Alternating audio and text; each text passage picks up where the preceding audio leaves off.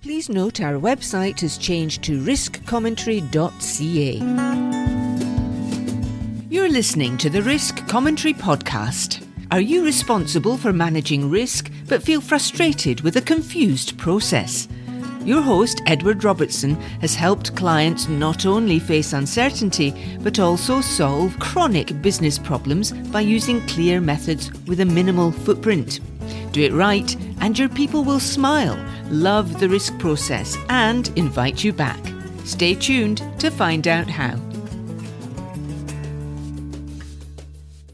Welcome to the Risk Commentary Podcast. This is Episode 4, Enterprise Risk Management, Definition and Core Practice. Well, in prior episodes, I devoted time to offer some critique of what I take to be some misconceptions in the field of enterprise risk management, and I explained, at least in part, what may have caused some of these myths or misconceptions to arise. And at the same time, I highlighted the extraordinary need for good risk management that still is with us today, even though there are difficulties in implementation. There are difficulties in linking the risk practice to strategy and improving the actual value of the risk management process. These difficulties are all persisting, according to the evidence in the surveys. So with that much as background, we can start to look into the enterprise risk management process, at least the one that I recommend.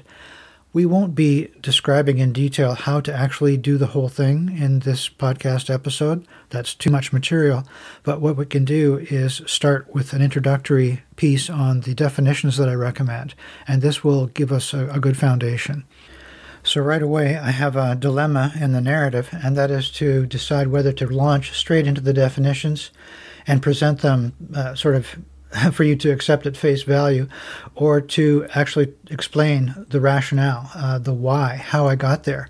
I think it's important to do a bit of that because we want to take an approach to ERM that is really deliberate, mindful, conscious. We don't want to simply accept some formula that's given to us by me or anyone else.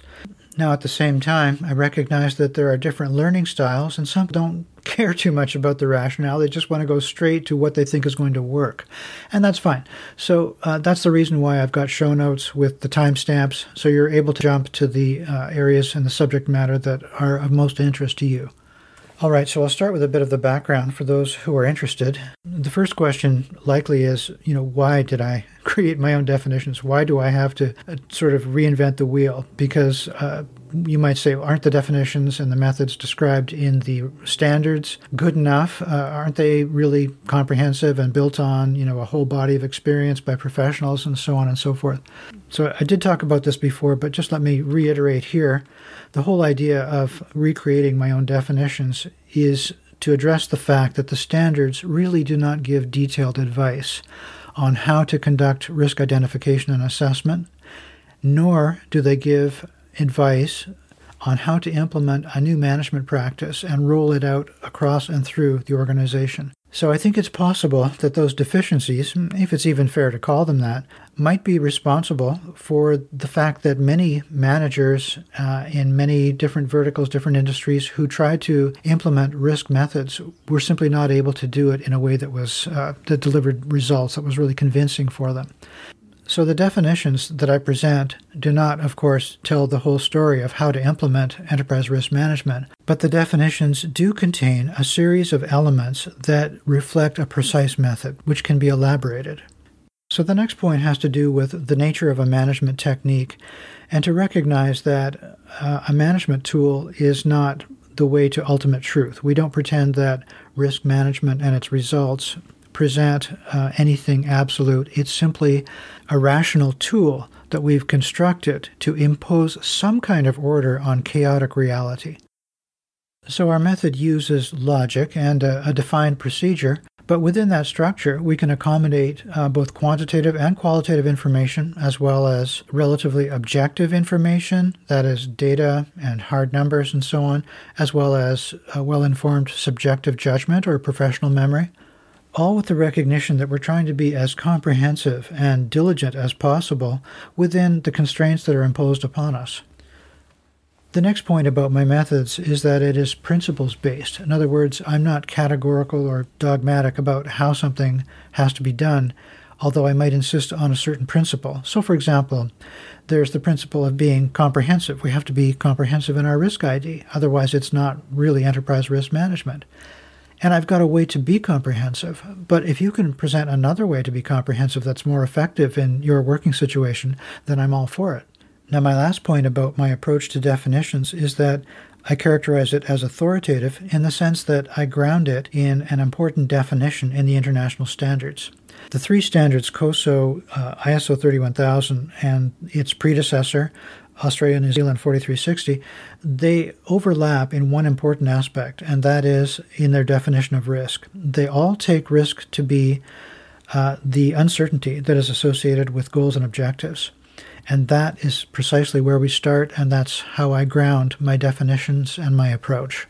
So here's a quick summary of my rationale and approach to definitions. First of all, our own definitions are needed because the standards simply don't give sufficient detailed advice, either in the sense of doing risk ID and assessment or rolling out such a practice. The other thing is that we're recognizing that this is a management technique that doesn't pretend to reach ultimate truth. It's simply a rational tool that we're using to impose some kind of order on chaotic reality so that we can reach relatively correct decisions. And while I might insist on certain principles, such as being comprehensive in the risk ID, I'm not dogmatic on actually how to get there. And finally, I say my approach is authoritative insofar as it agrees with the definition of risk that is given in three of the prominent international standards. So with that discussion of rationale out of the way, let's proceed straight to my definition for enterprise risk management. And it is as follows. The distributed practice of high-quality risk assessment applied to strategy and operations in all domains in support of aligned corporate goals and values. So that's the definition that I crafted and published in my book, Solving the Enterprise Risk Management Puzzle. So as I indicated, the elements in the definition give you some sort of guideline as to a method. So let me now explain how the parts of the definition actually reflect the different elements of your method to roll out enterprise risk management. So the first point is that it's a distributed practice. That means that we're expecting everyone who's responsible for managing any program area to be responsible for the risk that is incurred in that program area.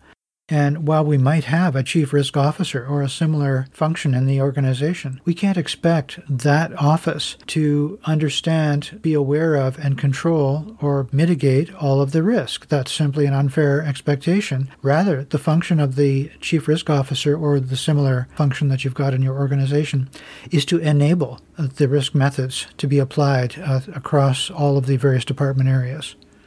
The next element in the definition is high-quality risk assessment. So I call this high-quality risk assessment in order to differentiate it from an ill-defined, unstructured, or sort of informal discussion of risk that people might engage in when they first entertain the idea of instituting risk management in their business or organization, and they're actually non-experts. So there's no blame in this whatsoever. We can't expect people who are non-experts in risk ID who really haven't had a chance to investigate the question to see right away that there's really more to risk ID than meets the eye. So it took us quite a while to figure it out. And George Head, one of the luminaries in the field, said risk identification is as much an art as it is a science. So the question then arises, is everyone expected to use this new process? And I did mention with regard to sub-frameworks or sub-disciplines that a uniformity of methods is not needed. In other words, we're going to accept the fact that, let's say, the IT security folks have their categories of risk analysis and that they're doing well in identifying risk in their own domain. Or that could be the same with, let's say, environmental audit or health and safety and so on. So I do stand by that point. But in order to subsume these various practices under ERM, as I said, we have to make sure that they're aligning with corporate goals, corporate strategic aim and values. And at the same time, there's another qualification that I did not mention before, and that is it's often the case that an existing risk management practice will really appreciate and benefit from the high-quality risk assessment process that we deliver. Why? Because it's highly rigorous and it's delivering results, so they might wish to consider it. The next element in the definition is strategy and operations. In other words, we can't really call it ERM if we're not applying risk methods to both strategy and operations. Now, that doesn't mean that we can't start with some operational area to do trials and to experiment with our risk ID process to make sure that it's working all right before we roll it out to other department areas or even before we try to apply it to strategy. And as we go along, you'll see that I really favor an incremental approach to implementation. The next element is all domains. And that means, of course, that we can't limit our risk assessment to, let's say, what is insurable risk or simply financial risk or hazard risk. No, we are responsible for covering the entire spectrum of all risk categories, all risk areas. The next element in the definition is aligned goals and objectives, which implies, first of all, that there is some kind of planning regime, and secondly, that the plans arrived at are all oriented and supporting the same strategic aim and the same corporate identity. Next, you'll see that we include in the definition corporate values. I think values have been misunderstood in the sense that they're taken to be more or less platitudes that might appear in the glossy annual report at year-end. But it's important to take values seriously because they can be sources of risk and sources of actual economic value and differentiators for the organization in the marketplace. So I hope that that gives you a good sense of my approach to enterprise risk management. Encapsulated in that definition, I essentially just want a really good risk ID and assessment process, but I want that to be applied universally to strategy and operations across the organization in all domains. And I want to make sure that the whole planning regime is properly aligned. And if that's not too much to ask, then we've got a system of ERM. So honestly, I don't think it's really overly complex or overly burdensome. The points that I'm insisting on are really points of quality, not points that significantly add to the work volume. Now, as I indicated in the previous episode on busting myths, I think that the concern about the administrative burden can be answered by the fact that the high-quality risk assessment really introduces efficiency into the management process. So let me now give you the definition of high-quality risk assessment, which I intended to give you as the second definition that I crafted to support our ERM initiative. So I define the risk identification and assessment process, which I characterize as high-quality risk assessment, as follows. The comprehensive identification and analysis of phenomena that could prevent the achievement of objectives or compromise associated values of a researched and planned program, followed by a principled response. Now again, if we take the elements of the definition, we're going to get a good sense of how to operationalize this practice. So the first element in the definition is comprehensive. As I indicated before, it's an important principle in enterprise risk management. We can't limit the identification of risk to simply what is insurable risk or what is hazard risk or what is financial risk. No, we have to actually cast the net wide and capture risk in all domains, in all the various categories of risk that we can possibly bring to the table. So once we identify the phenomena that could introduce some sort of uncertainty or hindrance to our intended goals and objectives, in other words, the risks themselves, we can analyze them. And by that I mean really subject them to 4 lenses, that is 4 views, in order to arrive at a decision about each one. And I'll get into exactly what those 4 lenses are all about. Next in the definition, you see that I've reiterated both the ideas of objectives and then also associated values. And then the next element in the definition, and this is important, I think this is really missing from much of the discourse, a researched and planned program. That means that if the corporate goals are simply residing in one person's head, we can't take that too seriously. Why? Because it's not open to scrutiny and discussion, nor is there any guarantee that they were arrived at through a process of actually systematically investigating what all of the emerging issues are, what the environment is all about, what the competition is doing, what other jurisdictions are doing, and so on. So why all of this close scrutiny of the planning regime? Well, let me read to you one paragraph by way of warning. One key message here is do not fall into the trap of trying to lead a risk ID session, much less implement an entire ERM program where goals and objectives are poorly defined. Do not become embroiled in conducting risk assessment for groups who have not done their research and created coherent plans. Any discussion of risk without adequate preparation will end up going around in circles because the target for identifying risk keeps changing in people's minds. This confusion will reflect poorly on the risk ID process and will damage your own, the facilitator's, credibility. The principle is that risk management cannot substitute for proper planning. And finally, in the definition, we have followed by a principled response. What I mean by that is to follow the stages indicated in the risk management process in order to have a consistent response. Well, now that we've covered the definitions of enterprise risk management and high-quality risk assessment that I propose, I want to finish today's episode with a discussion of high-quality risk assessment and its significance. So I characterize high-quality risk assessment as being the core practice, really the essential practice in an enterprise risk management regime. And it's the thing that you should start with. If you don't get this right, then there's almost no point in continuing with trying to implement an ERM program. That might sound harsh, but that's the reality because the risk ID and assessment process really has to inspire in the participants some sort of special insight that they had not perceived before. And if that happens, then things really start to take off.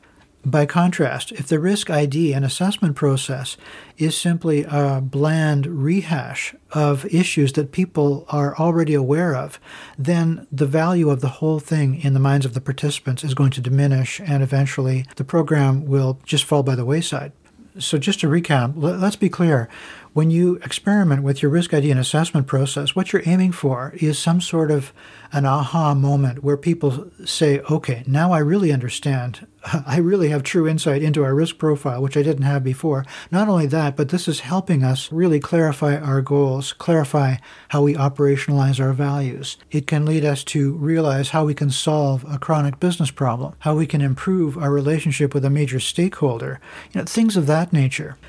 And when that starts to happen, you'll know because people from across the organization will be calling you saying, we've got something really important. We hear you've got a good process. Can you come and help us? So by way of summary, let's review what we've accomplished today. We've actually established a definition of enterprise risk management, a working definition that tells us it's the distributed practice of high-quality risk assessment. We characterized high-quality risk assessment as the core practice in ERM, which is so important to experiment with and develop until you and your team are satisfied that this process really inspires new insights into the risk profile. It's really necessary to take a look at the planning practice in the organization and make sure that it's really of high quality so that we can begin risk assessment on a sound footing. So in our next episode, we'll take a closer look at high-quality risk assessment, how to conduct it, and why the details of that process are so important to get right to guarantee the quality to make the magic happen in your risk ID and assessment process. So until the next episode, thank you for listening. Thank you for listening. Please note our website has changed to riskcommentary.ca. Visit today for episode transcripts as well as books and online courses. That's riskcommentary.ca.